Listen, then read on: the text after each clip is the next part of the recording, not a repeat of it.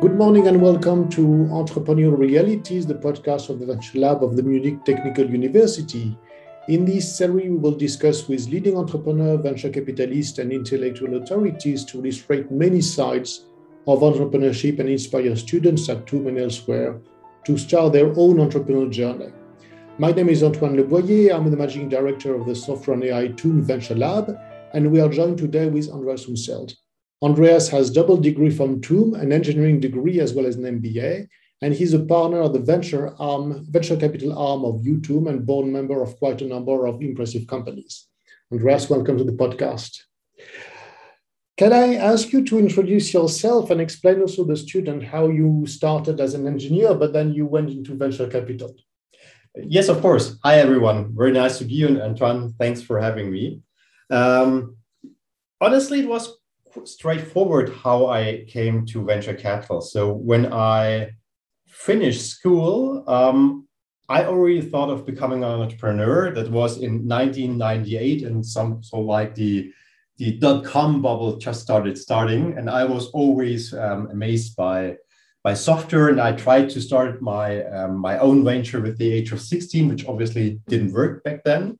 So I started a small venture. Basically, we helped small and medium-sized companies to get access to the internet, which was not common that time. And we had really a couple of clients, and we built special firewall solutions because you couldn't buy standard hardware and software for that. And that went good. The problem was only that in parallel, I was studying computer science, and I failed all my exams. And my parents, who are both academics, both PhDs, weren't too happy about this, honestly. And they took me aside and said, look, Andreas, it's nice that you're doing your own company and everything, but in Germany, you need an academic degree and nothing else will work. Back then, okay, I believed them, and probably this was also the right thing to do. So I focused again on my studies and basically stopped my entrepreneurial activities or let them run out. And actually, already in this time, I met Helmut, who is also today the CEO of the Unternehmertum. And we were talking, and he said, well, look, you're an interesting guy. Do you want to do a project study for me? We want to find out how we can engage students to be more entrepreneurial over a digital channel. And I sort of wrote a concept together with friends for him. And after this, I said, hey, do you want to start at Unternehmertum as a working student? And I said, well, I was making more than 100 euros or D-marks back then per hour when I did my service business. And yes, I see it sort of as a social engagement to help you out there as a working student for, I don't know, 15 D-marks or whatever it was back then. But I also said myself, well, the setup is very interesting. And it sounds logic to everyone today. But back then we were in an entrepreneurial desert, and everybody were telling you entrepreneurship is that. And by the way, also IT is that, because nobody needs those guys, and all with this internet that was a little bit crazy, but you see where it ends. But I was amazed by the idea that there's a place where there's lots of technology, lots of bright people, and a center that basically could help those people become entrepreneurs and change the world. And I just wanted to be part of it. So I started there as a working student, and this came to a really good relationship. I was mainly focusing on my studies, and then also completed my master's or diploma in computer science quite quickly, and asked myself, okay, what to do next? And there was a pretty interesting MBA program that time at TUM. I said, well, that would really interest me because yes, I love computer science, but I'm also interested in management. And I asked Helmut, would I be able to work part-time for Unternehmertum, like 50% of my time, and do the MBA? I think I was kind of arrogant back then, because I thought, well, if you study computer science and MBA is just a piece of cake. It wasn't. It was actually really hard. Which one was hard? Doing both. Okay. Doing both, but also like the MBA, turns out that the MBA is basically a complete diploma in management, which took you normally 4 to 5 years, and it was just compressed in 2 years, and it was assumed that you can do it in 2 years. That was tough, but it was also really educating. And during this, we developed like the idea of, back then, Unternehmertum was basically doing education. So you had like your entrepreneurial classes, you already had manager more, but nothing else. And Helmut asked me then to write a concept about how could we really foster entrepreneurship in terms of support entrepreneurs. And I was able to, with the money of Unternehmertum, fly around the world and visit several universities who is doing this well. So I was at Imperial College. I found a really interesting place in Spain who did a great concept. I was at Cambridge and looked at their system. UK or US? In UK. Okay. And then I wrote my math thesis in the MBA about how to set up basically the entrepreneurship ecosystem at Unternehmertum. And I had basically described 2 concepts. The one concept was, okay, we need to identify technologies early on and help them to form or help scientists to form teams around that and spin out companies and do sort of a technology transfer by startups. And the second thing was, okay, we needed an own fund. And then Helmut gave me a full-time employment, and I just set up the first thing. So we did lots of technology scouting and really educated scientists that they can become entrepreneurs. And that was also a fun experience because everybody told me that will not be possible because the scientist is not an entrepreneur. I said, no, you're wrong, because basically the scientist is trying to do the undoable, to basically solve a problem that not has been solved until now.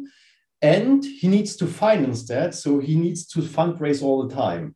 And basically that's the same thing an entrepreneur does, maybe in a little bit different domain, but there are comparables. And we figured out that, yes, you can turn not every scientist, but you can turn lots of scientists into entrepreneurs.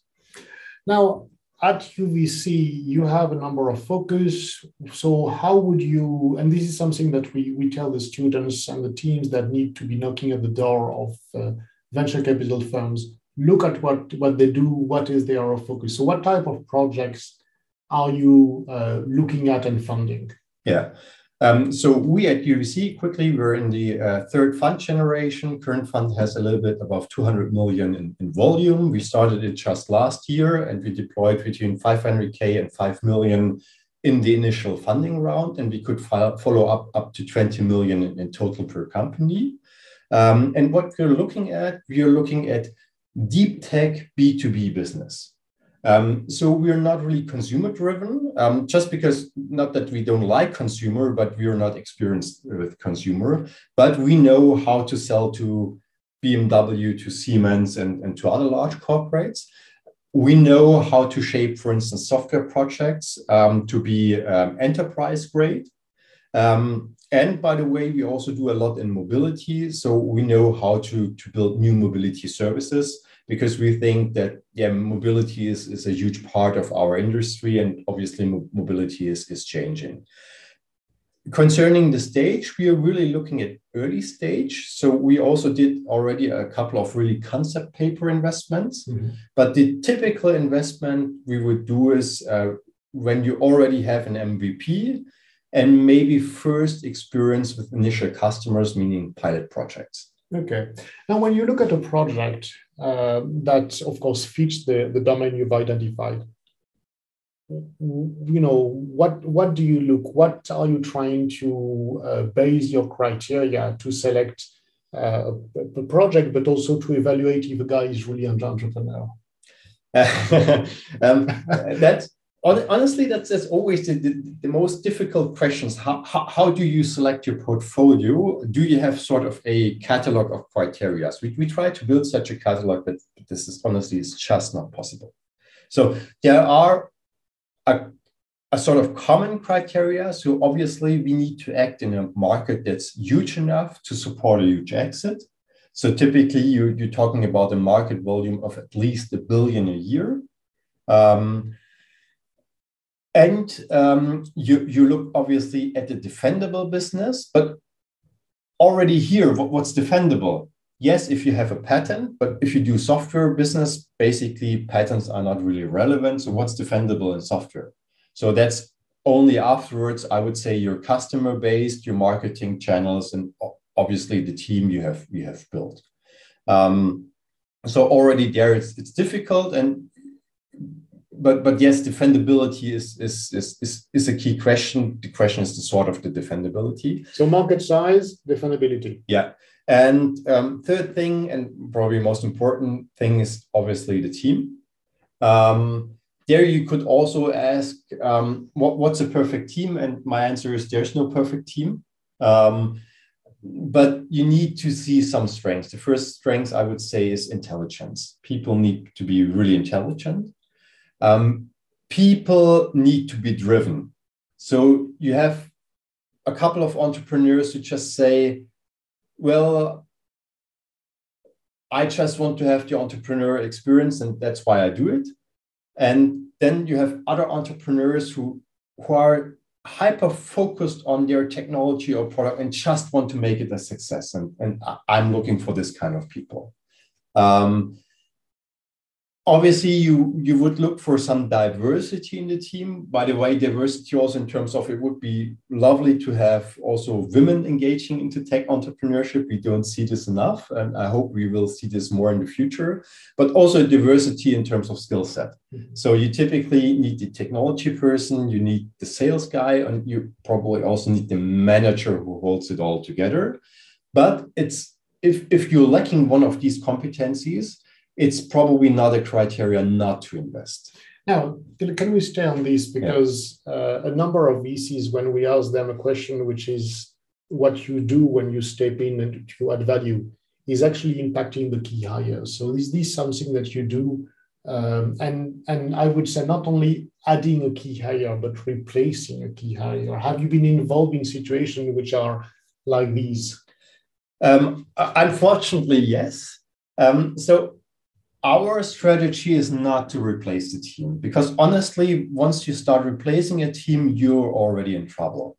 And it's very, very hard to fix that from my experience. So our idea is more to educate the team, to become better at what they're doing, and maybe to complement the team. But typically that works only if the team itself says, yes, we need another resource there. So we typically coach them to see the need, to understand the need, and to also see that it's not at all critical to hire somebody into the management who is ideally better than the rest of the team, because you always look for people who are better than yourself. But we would only force that if we are in a critical situation, and then it's typically one of the managers or one of the founders needs to be replaced. By the way, this is then often not really driven by us, but also by the other founders. Okay. More generally, there's, of course, you are adding capital to a team, but what would be the value that UVC would be adding beyond the capital? Yeah. So it's always also a question, and the typical venture capitalist now starts with, wow, I have a tremendous network and this and that. And yes, we are all having this, but maybe the highest value a venture capitalist can offer is way more basic. I would say we try to offer stability.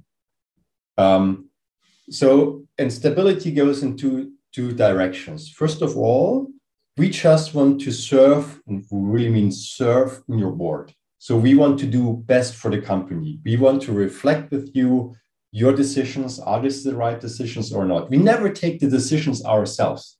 You need to decide as an entrepreneur, but you need somebody to reflect and who has experience and who really takes the time to think about if is this a good step for the company or is it not? And there's a lot you can do wrong in the early stages. So I think we definitely need to do this. And the second thing is, we are your friend when you're in trouble. So most people think that if I report bad numbers to a VC, that guy then turns crazy. Maybe other VCs do, I don't know.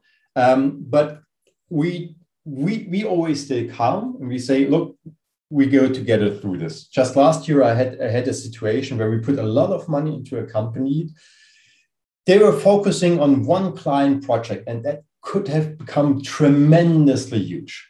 They were already investing from themselves millions to develop that kind of technology. And from one day to another, they had a management change at the client. And the new manager just killed the project. And there was nothing we could do about this. And I mean, the management team was really suffering. They said, now our company is killed. And that's the time where we step in, where we meet them bi-weekly and tell them, look, listen, yes, that's a problem. And we've done a couple of things wrong in the past. We should have developed more clients and whatever. But let's do an internal financing round. Still, we have a good technology. Let's find other markets. Let's find other clients. And you will see in 1 year from now, we will say we have learned a lot of it and our company is better. And by the way, it is today.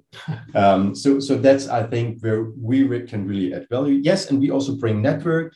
We also have the Unternehmertum, which is really a great asset. I mean, that are more than 200 people only working for entrepreneurs, having each of them lots of knowledge, lots of network, lots of expertise in AI and building business in several industries. And that's what we are all bringing in the backpack. And that's important, but I think the most important thing is steadiness and quality in the management of the company. Okay.